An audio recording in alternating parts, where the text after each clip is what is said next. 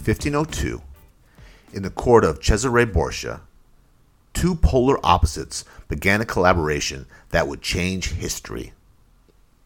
A collaboration that, if their plan worked, would destroy a major city, move a river, and make both men rich beyond measure. In one corner of this collaboration, we have Niccolo Machiavelli, a devious, cunning statesman. In 1502, he was sent by Florence to spy on Cesare Borgia, which, of course, Borgia knew all about. Machiavelli would someday use his political experience spying on Borgia's court to write the literal book on power schemes called The Prince. To this day, when someone is called a schemer, we say they are a Machiavellian. In the opposite corner, we have Leonardo da Vinci, sensitive painter, artist, and overall genius. Da Vinci had been hired to design siege weapons for Cesare Borgia. By 1502, he was following Borgia around northeastern Italy, designing new fortifications for his castles. It was here, during their time in court, where Leonardo da Vinci and Niccolo Machiavelli would meet, team up, and try to steal a major river. Think about that. Machiavelli, a spy whose mail was being decoded by Borgia, and da Vinci, who was designing Borgia's weapons. These men were polar opposites, yet they would plan the heist of the century. What river were they planning to steal? Oh, just the most important river in Tuscany, the Arno River. This was the main water supply for both Florence and Pisa. If da Vinci and Machiavelli got their way and diverted the river, Pisa, home of the Great Leaning Tower, would have dried up like old pasta. So why did these two geniuses have it out for Pisa? And what did they have to gain by stealing a river? And why haven't we heard about the artist and the politician who killed a city like a couple of Renaissance supervillains? As we'll find out, it wasn't for lack of brains or savvy from our polar opposite duo. Oh, by the way, if you're wondering what the Arno River looks like, you've already seen it. The river Machiavelli and da Vinci were planning to steal, that's the river in the background of da Vinci's most famous painting, the Mona Lisa. Because da Vinci memorized every inch of the Arno while planning their heist. You're listening to The Re-Engineered You. This is a podcast about self-empowerment and all the myths, lies, and misconceptions we tell ourselves. Then we use science and history to bust those myths and re-engineer a better you. I'm your host, Todd Laments, the extrovert.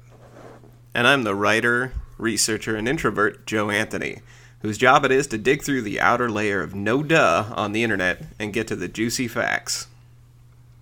Have you ever met someone who seems like your polar opposite in every way? Someone who disagrees with you, seemingly just to disagree with you. Do you think you could collaborate with them? Well, today we're talking about the value, the pitfalls of collaborating with your polar opposite. In romance, they say opposites attract. We're going to find out if that's true for business as well.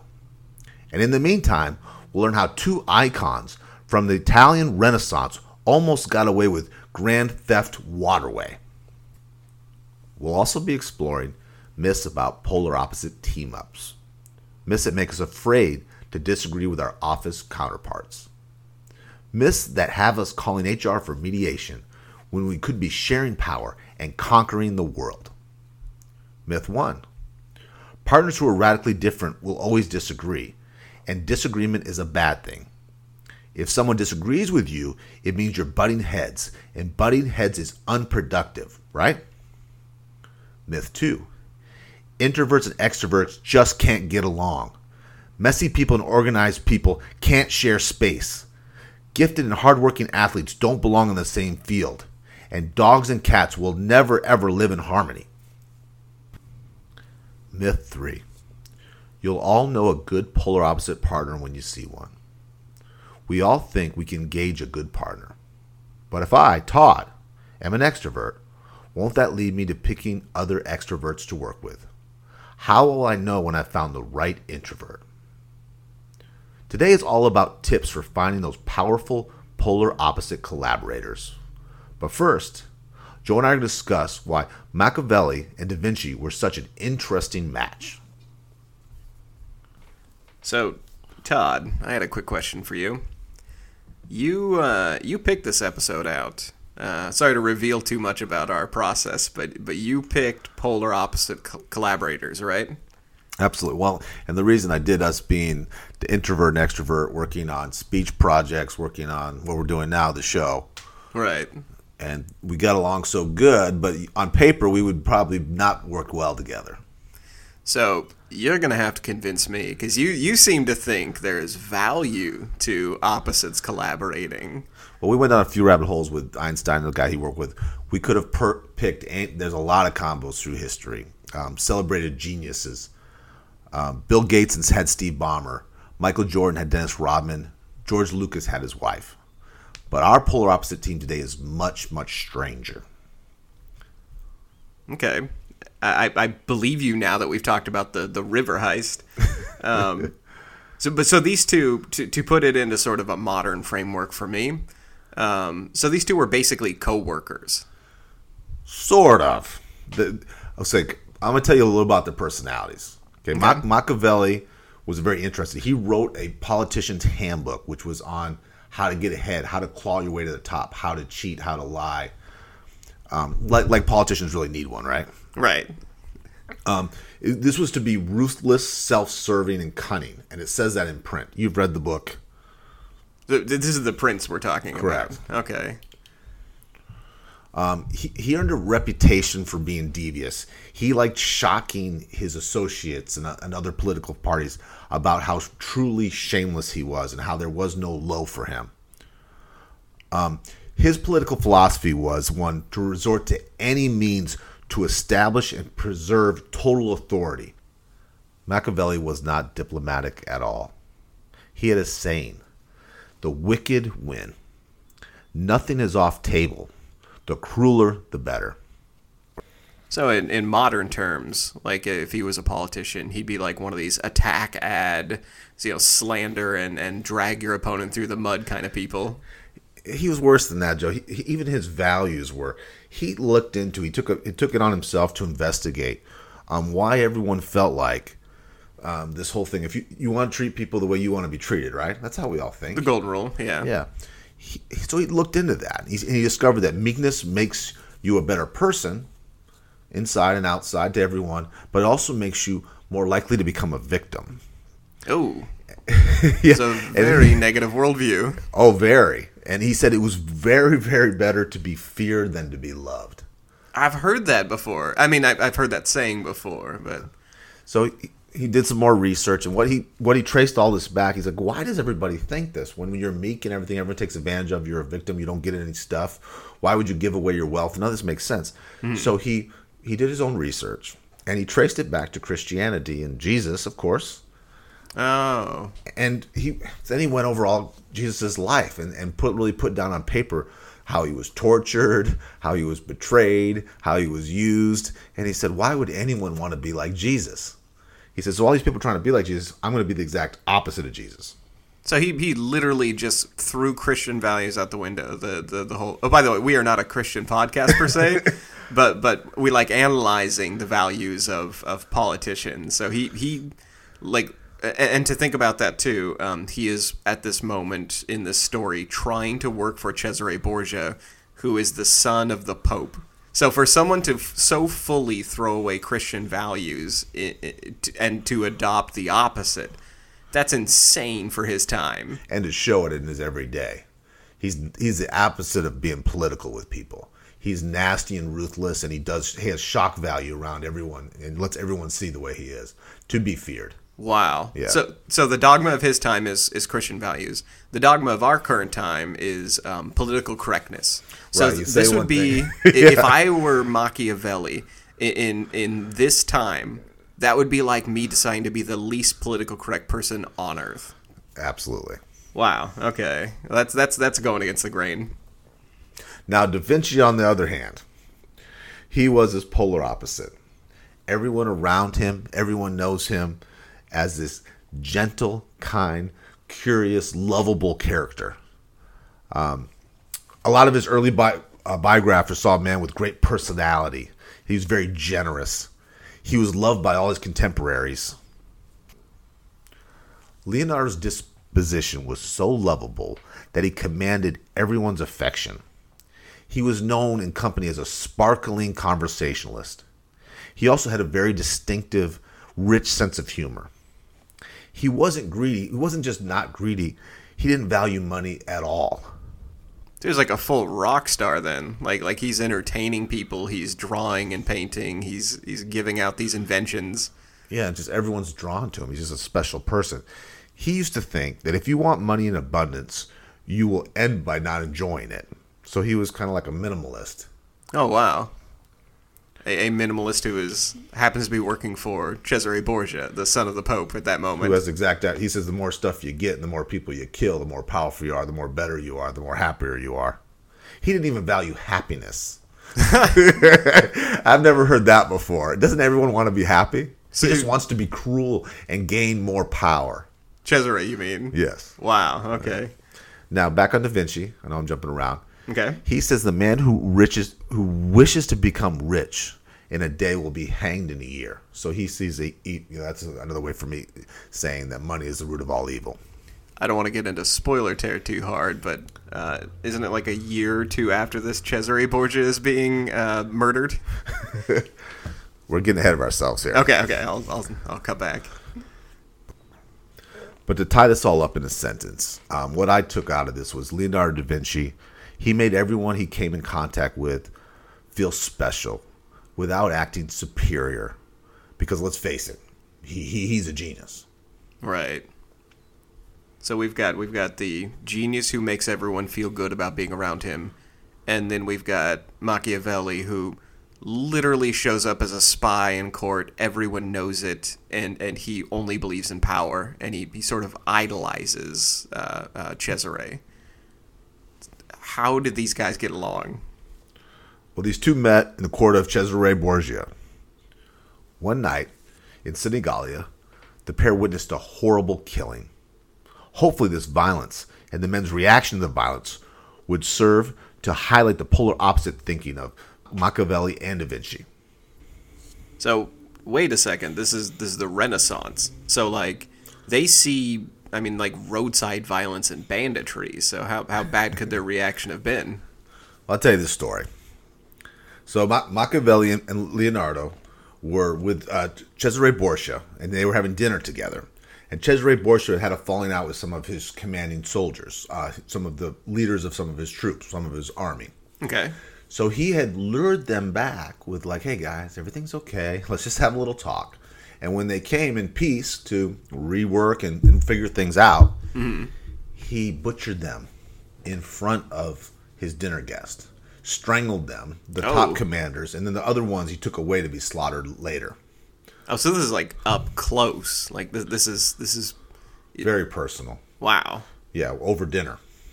Okay. Yeah. So this isn't wanton Renaissance violence. This is you know these people, they're coming to eat, and then he does this in front of Leonardo and Machiavelli. And it was a different time, but this tells a lot more about their personalities too. Leonardo was stressed. This had him have serious PSD about this. Okay. He was stuttering. He wrote about it. He could not complete this. He could not complete this project because he did the evil nature of man. He put this in his journal later. Wow. So like he was unable to do art for a while, or, he was at least trembling. He was shaking. He was. Yeah, this concentration deeply issues disturbed him. Okay, and it didn't disturb Machiavelli. Well, Machiavelli thought this was great. He was entertained by it. The fact that he said you need to embrace the evil nature of man. Oh, so Leonardo was like, "This is not human. I can't have anything to do with this. This is not me, the sensitive artist genius." Right. And Machiavelli said, "This is great. We need to do more of this." That's why he's got his powers, because this is what he's willing to do. Okay. Wow. And so this is really, is this like the inception of his devious, violent ways kind of thing? He's got a role model now to look up to. Oh, and that's anything dangerous. goes. Okay. Wow. The two men were shocked. But the way they processed the event proves that Da Vinci and Machiavelli were very different men. But both of them could agree on one thing. They were both from Florence, and they both wanted the war to end between Pisa and Florence. Well, before we get too much deeper into the history, I kind of want to start getting to our myth a little bit, if you're okay with that. So, speaking of polar opposites and team-ups, I want to talk about the value of actually finding your polar opposite to work with. Why we don't always just work with people who are just copies of us. Well, I've learned that in the corporate world, where we have managers that are going to hire a certain type, and that type seems to be their kind of person, someone they connect with who's a similar age, a similar race, right? Like sports or like whatever interests they have. We gravitate towards people that are like us. Right. It's almost back to like a tribal level, where if we're a hunter-gatherer, we want to get people who are in our age bracket, our ability range. Like we want people who are so similar to us that and we have a trust factor there communicate. too. We have a trust factor that we're going to understand them. We're going to be able to communicate with them. Right. There's a fear in something outside of that. Yes. Well, something that I first started sort of picking this up in my own personal life by watching the show House. And this is such a goofy, campy way to say it, but I've said this on the podcast before. I have to associate everything in my life through movies and television.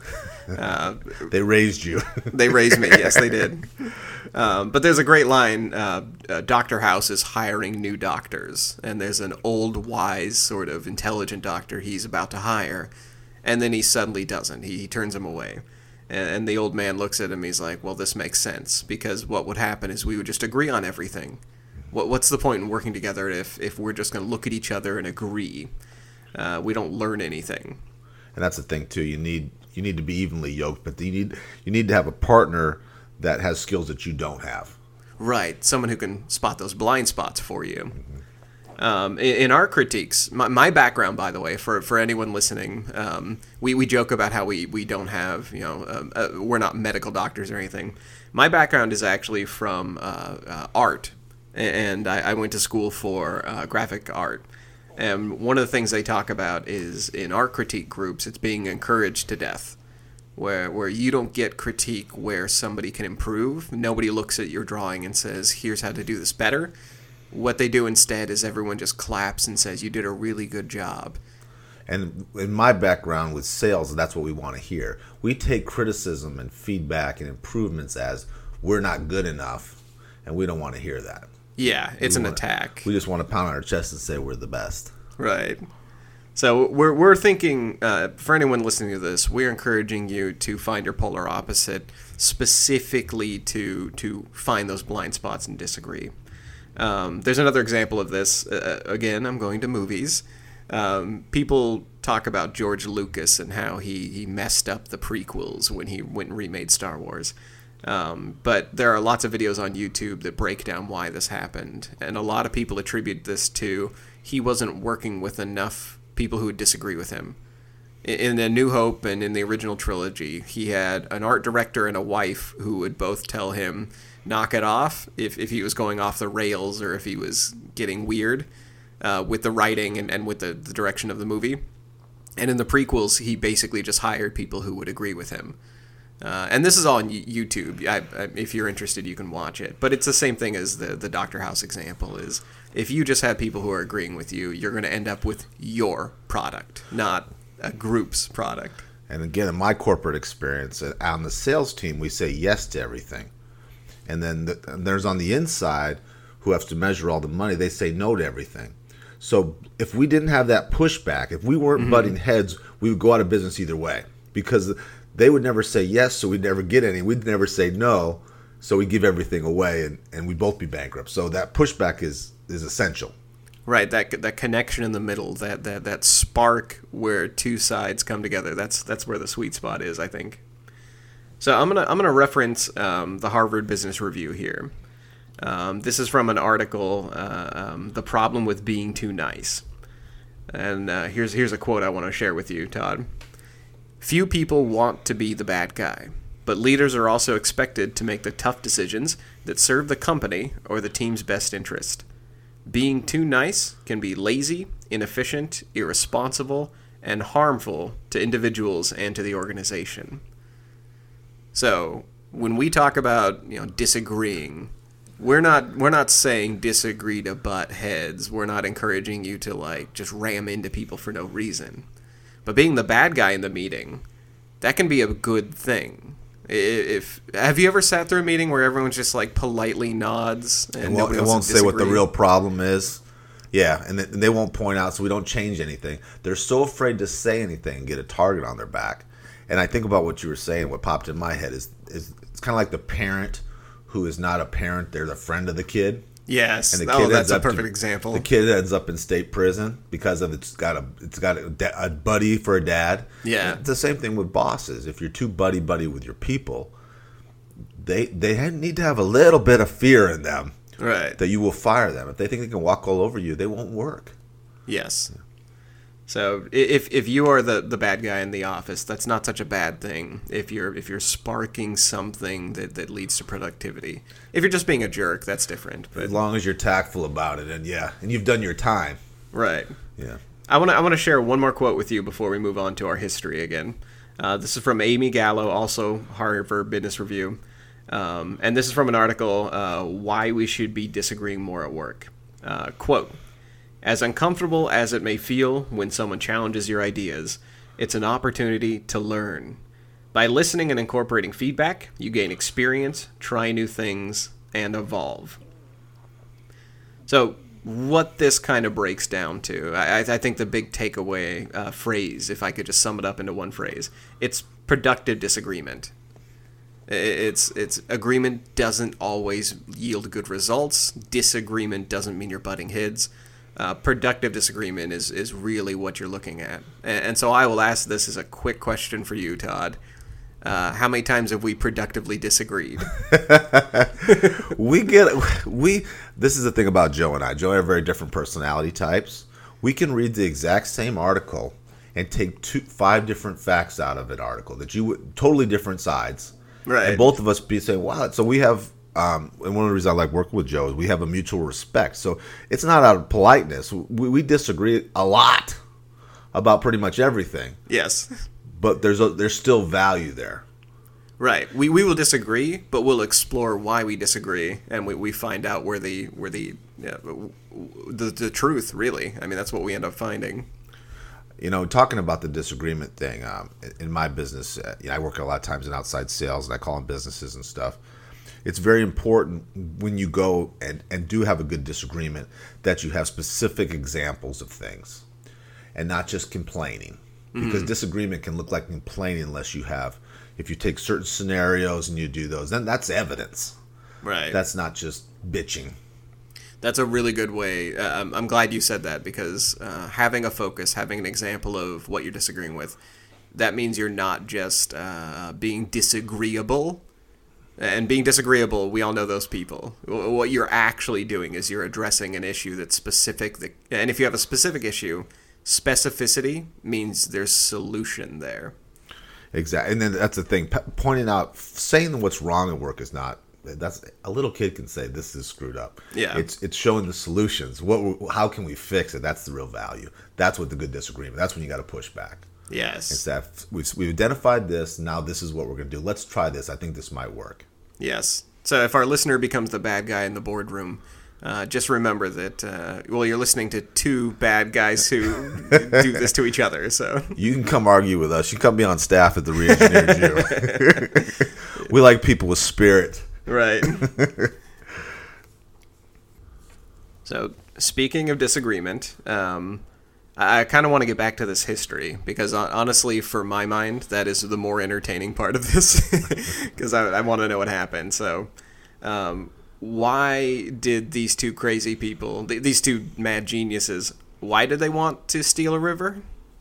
Okay, so the history is Florence and Pisa had a long-standing rivalry. For hundreds of years, they'd been involved in wars and land grabs. Okay. Da Vinci thought of this, being the brilliant genius. He wanted to move the river and bypass Pisa altogether. So obviously that's a port, it'd bring more resources, and it would starve out the other town. Oh, so it's not just like divert it to economically impact them. It would literally starve them out. Starve them out, and then when we say the war to be over, what that means is they're going to be too weak Right. to continue. They have to move, basically. There's so no peace UN won't back exist. in these days. Okay, wow. Okay, now Leonardo, he was a great engineer, and he had a military mind. He was a true Renaissance man. So he knew ways to improve the irrigation systems in Italy. He really wanted this 10-year war to end. He wanted peace for everyone, but mostly for his city. Okay, so he's taking his knowledge of irrigation, and that's how he's diverting the river. Now, what Machiavelli got out of this river scheme is that the Florentine economy would be flourishing. Da Vinci would become rich, and Machiavelli would become the political heavyweight. So that's the personal stakes. So we're looking at Money and power. Money and power. Okay, well, here we go. So it really is a heist. This really is Ocean's 11. I think you just want money and power to have more sex, though. That's my old personal. That's a different episode. Right. That's a different book, too. Yeah, I don't think I included that in The Prince. So we're getting to our second myth here. And I want to start off by stating... technically, extroverts and introverts are not opposites. This was pointed out to us by a good friend of the show and a good friend of ours in real life, Mitra. And she said, that's not an opposite. That's just somebody who cognitively processes differently. But I will rebuttal that by saying Google thinks they're opposites. And that means the zeitgeist and people think they're opposites. So I went into Google and I typed in this phrase, can introverts and I was going to type extroverts, but here's what came up in the top 10 search responses. When Google auto-completes something for you, you get to sort of glimpse into how the public thinks about it. So can introverts and extroverts, can they date? Can they be friends? Can they be in a relationship? Can they live together? Can they be happily married? Can they work together? These are all what Google thought I was going to ask. So it's been asked billions of times. Yeah, which means those are what the public is asking. So they're not opposites, but we think of them as opposites. So I'm going to ask for your participation in this a little bit, Todd, because I'm going to quote... there's a great researcher and writer who has been, I found her on a forums interview, Jennifer Conwheeler, and she talks a lot about introverts and extroverts. She's kind of the expert of how introverts and extroverts can work together. And so instead of just me reading out the difference between introverts and extroverts, I would like us, as the introvert and the extrovert, to describe us. Like, what is an introvert? What is an extrovert? So I'll start us off, and then I'll pass it to you to describe extroverts. You're ready, yeah. It's not hard asking us to talk about ourselves, but so this is partially our description and partially from this Forbes article. So introverts need time to spend time alone, or they want to spend time alone. They prefer quiet spaces. They handle projects individually. So that means no shared office. I know that in business world, that's a huge sort of a new innovation everyone loves is the open office. I hate that, by the way. They thrive on being an individual, on thinking things deeply and thoroughly, and they don't share much until it's really just time to present. And to extroverts, that can seem pretty alien. So for you, the extrovert, Todd, what does it mean to be an extrovert? Well, let me go back. This is what I think. I heard this phrase the other day, and I thought this was great. This guy who's he calls himself an introvert, and he says, I'm the kind of guy that if you ask me a question, I get back to you in 3 days. And then another one with social distancing. This guy said, 6 feet, that's for amateurs. Right. I've been social distancing my whole life. So to me, an extrovert is somebody who can't wait to talk. Yeah. Who loves attention, who is introduces themselves to people, makes eye contact with people, is maybe a little bit more emotional, Right. And I don't like this thing less studious because I don't think that's fair. But I think overall, if you were to, categorize, they're more into going out and doing, less studying, more jumping in the pool instead of reading a book about how to swim. That's a good way to put it. Yeah. I think to me, to my introverted brain, all the extroverts I know, they seem flighty or like if they're concentrating on a project, it's more frenetic. Like absolutely. It's more energy. They have ADD and they brag about it. Right. They talk about their faults. They'll talk too much about their personal life to people before they're ready. Yes. Like I would think I want an introvert to be the architect of my house, but I want the real estate agent to be an extrovert. Perfect. That's a good way to put it. Yeah. So to work with an introvert, if you're an extrovert, or vice versa, Jennifer here, Jennifer Conwheeler, has some advice for us. And I encourage you to go read her articles and look her up on YouTube. She has some really fascinating stuff. But she takes an A, B, C, D, E tactic when it comes to extroverts and introverts working together. The A is accept the alien. You can't change your opposite. And this is something Todd and I have worked through, which is you can't change the way somebody works on a project. I can't send Todd 3 or 4 books with bookmarks and expect him to go through hyperdense material. He works the way he works. He'll take notes studiously. We're both very hard workers. I think that's the reason why we get along.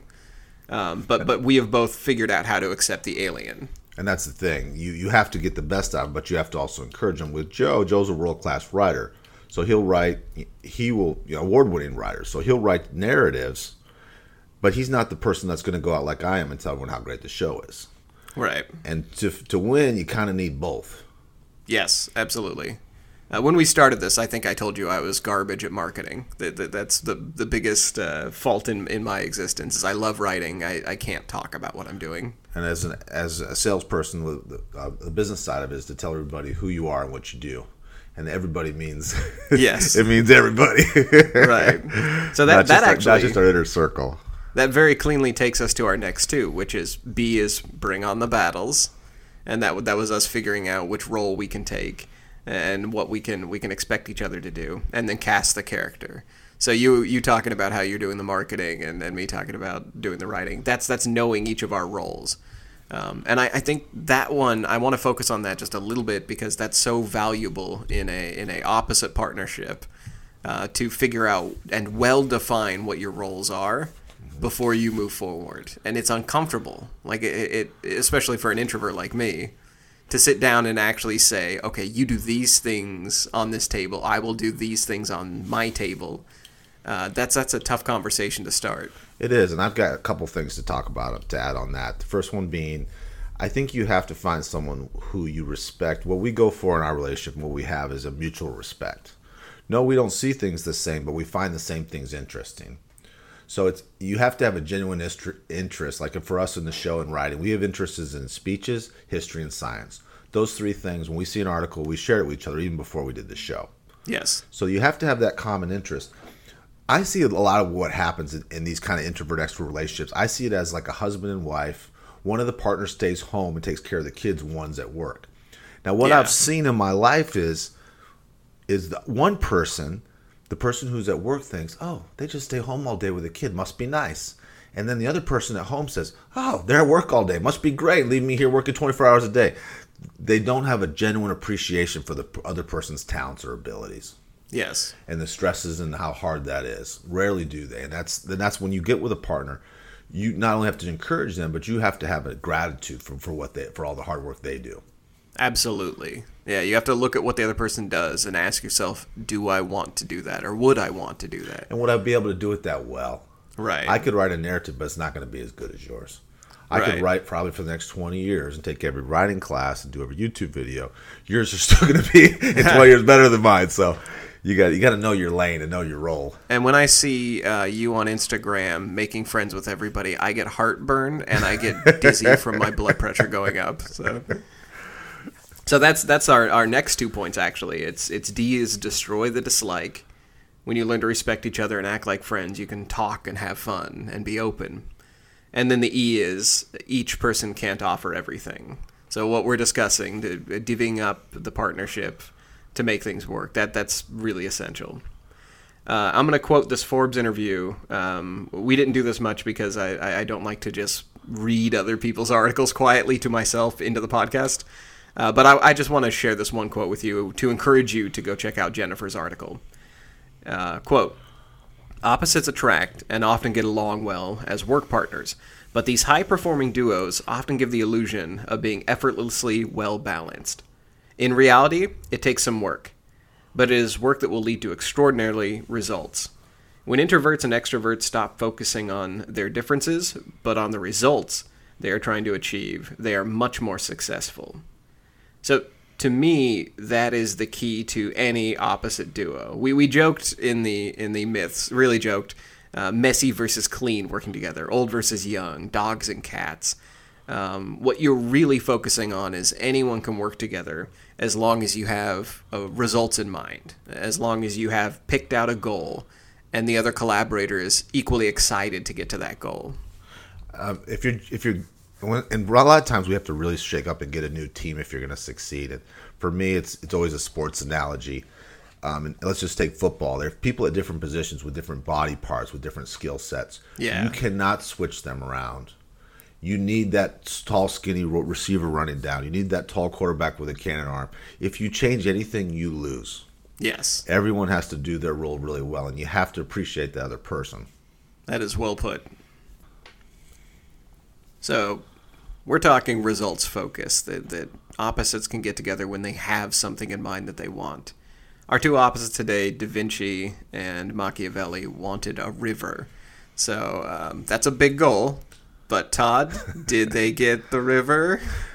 Okay, now stealing a river is a big task. Right? I laugh every time I say that. But Da Vinci didn't care. He was up for it. He was gleefully ready to do it. Now, this involved tunneling under a mountain. Now, this is before the bulldozer. This is the 1500s here, okay? Pickaxes and shovels. Yeah. Moving millions of tons of dirt. Millions of tons. It required 50,000 workers. Okay? For him to have this kind of vision. Right. So Machiavelli signed off on them. His plans went to an engineer named Collaborators. Okay. He's the real villain of this whole story. Okay? He was under a lot of pressure to get this done. So he's managing all these teams. There's war still going on with this other city. Mm-hmm. So he didn't follow the instructions that Da Vinci gave him. So this engineer, this under pressure engineer, he's just skipping literally Da Vinci's instructions. Right. But you kind of... Okay. So instead of digging one massive trench like Da Vinci said, he decided to do 2 shallow trenches. Okay? Okay. But he underestimated how many men he would need and how long it would take. So, no, they're doing this huge project. They got 50,000 guys working. He's in command of them. Okay. And then war breaks out. So they're trying to dig these 2 trenches, and they're being attacked by the enemy. Okay, so like Pisa, who they're trying to undermine, they're sending out right the city they're trying forces. They're trying to drive. They don't even know what they are, but they see the men. They're attacking them. Oh, okay. But can you imagine trying to dig millions of tons of dirt and then being attacked while you're doing it? They're working on a building by my workplace, like these guys in hard hats. Just imagine soldiers coming out every once in a while. Like they're already grumpy enough. They hate they're you don't pay me enough for being this surly shit, right? and spilling coffee. Yeah. I would report this to the union. Right. These guys are literally trying to kill us. Just imagine like Italian guys with spears come out every 30 minutes to like poke at them. So to answer your question, it was a failed attempt. Okay. But pretty damn impressive. Right? Right. Almost taking a river is pretty good. That's a good one. So you, the listener, if you're ready to move a river or a mountain, who would you look for to collaborate? And also, if you have a set of instructions from IKEA and you know Da Vinci made those instructions, follow them. I got to share this with everyone, but a while back I was having some problems. Joe being my friend, I reached out to him and I said, do you think I'm crazy? Do you think I'm losing it? and he looked at me and he said, yes, yes I do. And then he went on to make fun and say, all you extroverts, you go and talk to strangers all the time. I think you all should be committed. So I had to share that with you. You remember that? I do, yeah. I named several of our extrovert friends, and then I was like, you're all acting crazy to me. I couldn't tell you if something was off. Tell me this, Joe. How can you find your productive polar opposite?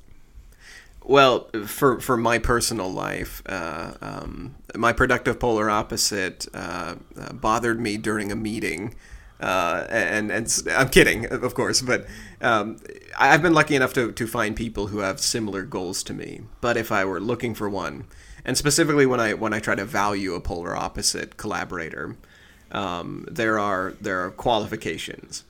I had a mental list. And then I found a more complete mental list online. And this comes from a Medium article.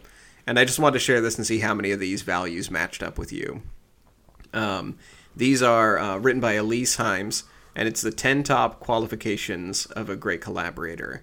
We're only reading the titles of each of her subheaders because I don't want to read out her entire article. But these are the biggest ones that stuck out to me, and tell me if these resonate with you. The first one for finding a good polar opposite collaborator, a collaborator you can really get along with. First, you find somebody who is egoless. Now, egoless to me means results focused. Yeah. They're not in it to win it for them or their ego. They're really just looking at what they produce. They don't want more of the cake. They want an even amount. Yes. Yeah, they're just without ego going into something. And I've used that word 20 times since I read this article and I saw that word, and I was like, that's a perfect way to put it. Humility is a very important quality to me. Yeah. Because I don't like working with people. I don't like working in the same office when I'm getting paid with people who aren't humble and braggers and you know. Yeah. So somebody who wants the project to reflect themselves. That's not what you want. Somebody who's generous. Somebody who's appreciative, curious. That's I think why you and I like working with each other so much. It's like for us, it's like if we hear an idea, something, and we have notebooks, we have just hundreds, thousands of pages of things, articles we read that we thought were cool. You're the only person I can go to, and that's why we became friends. And I'm like, Joe, this is cool, and you think it's cool too. Yeah, it's a genuine. Everyone else, I'm kind of bothering them with it. They'll let me. Right. They'll be polite with me for a little bit. There's like nobody cares about documentaries. I find it good what I said to you, and I think, and that's nice. Yeah, finding somebody who's as curious as you are, that's so important to a collaboration. And curious too can be on getting better. How can we do things better? Getting new ideas, trying not not being too rigid. Right. Yeah. You can reach a point in your productivity or development or whatever you're working on where you think, okay, we're good, but being curious about how do we continue improving? How do we get mastery? That's something you don't often find. A couple others: people who listen to understand, people who are flexible. Look for people who give and expect trust. That's a big one for me. Disciplined workers. So that's similar to generous, I think, but it's worth stating. Self-motivated and inspiring. That one I highlighted because I almost exclusively only work with people who I don't have to motivate. As the introvert, I'm not going to yell at you like a spotter. I'm not going to be behind you with the weights and say, get it, go for it, dig deep. I let people know what we should be working on, and they really have to be motivated. And that's what I appreciate about working with Todd is I can hand something off to him and then come back later and he's researched the hell out of it, or he's practiced it, and that's valuable to me. Somebody who's respectful, and that's something Todd brought up earlier, and he brought up early just in us working together, is mutual respect. That's the end one. We're gonna end on that one because it's so important. I want to add one more. Sure. I think it's what I work well with you is I think you have to be competitive with the other person. Yes. It doesn't mean you want to squash their stuff. You want to outwork them. Hard agree. Yeah. And you run your own lane. I think of it like a swimming race, and we might have a different stroke, breaststroke or swim, whatever, crawl stroke, whatever, but we want to be faster in that lane and then impress the other person. That kind of healthy competition. Yes. That's a very good way of putting it. There are some podcasts where I come in, I look at what we've completed and I realize that I'm not going to name any of them specifically, but I'll look at them and be like, this was a Todd episode. So I'm going to, if you don't mind, I'm going to ask for a spoiler here. Like most great heist movies, we get to the end, like at the end of the heist, whether it goes good or bad. Ocean's 11, I remember this one. They show the character at the end, and you get a little fun caption at the bottom of the screen that says where they are now. So I was wondering if you could give that to us, Todd. Tell us how things went for. Who's this? Da Vinci? Never heard of him. I was going to say. So how did things go for these two? They're not still around. So after the failed river heist, in 1505, Leonardo went on to paint the Battle of Anghiari, a.k.a. the Lost Leonardo painting. Okay, so that's the Leonardo painting that supposedly was painted over by a fresco later. Now, what happened after Machiavelli failed to defeat Pisa by drought? In 1506, he rallied an army of 400 Florentine farmers. He gave them iron breastplates, and he trained them to be warriors. Then in 1509, he took his army and defeated Pisa. Finally, yeah. So he's like, okay, nuts to this. I don't need your damn river, and he just seems like a lot easier, doesn't takes it? a small army in. A small army of untrained farmers. We know probably most of them are 15 years old. Right. It's not quite as satisfying as getting a river and getting super rich from having a new river and all this new farmland, but that works too. Just an army. Now, this is just like a little history bonus fact. Did you know that there was a Mona Lisa twin? You mean like Mona Lisa had a twin? Like two of her were walking There's around? two Mona Lisas. Oh, the painting. Yes. Okay. Yeah, not the, not the. What was he called? The actress? What do you call it? A painting. The model. The model. There you go. There was two of the paintings, and there's one that's a twin, and it's supposed to be brighter and more colorful. Ooh. Okay, now this is it. This is really. I thought this was very interesting. Okay, they've studied this. They've studied these two paintings because there's supposed to be only one original. Okay. They think that they were painted at the exact same time. People say it was painted at the exact same time as the original, and possibly by one of Leonardo's pupils, one of his mentees. Oh, so is that why it's brighter? Well, they took two of them, and the brighter one, because it hasn't been exposed to the elements for as long, so it's been away and it's been protected for longer. Oh. So what they think happened, they took them under infrared technology, and it works kind of like an X-ray, and they see beneath the paint, and they can see different versions, and they can see when the replica was made, the changes were made in the exact same order as the original. Okay. So how is that possible without them being side by side, like a mentor or a pupil working side by side? Oh, so she's copying his strokes. Like they're just making the same changes. And it shows that they were set probably because of the eye about a few yards away. So they were side by side, painting over the shoulder, the master and the pupil. Oh, that's awesome. And they've got it narrowed down to one of Leonardo's two assistants, Melza or Sali. They were both rumored to be his lovers. Okay. I thought that was funny. That was great. No, that's awesome. You can't sleep with the help. Who can you sleep with, right? Right. And that's twice the stolen river behind the Mona Lisa, if you want to look that up. Yeah.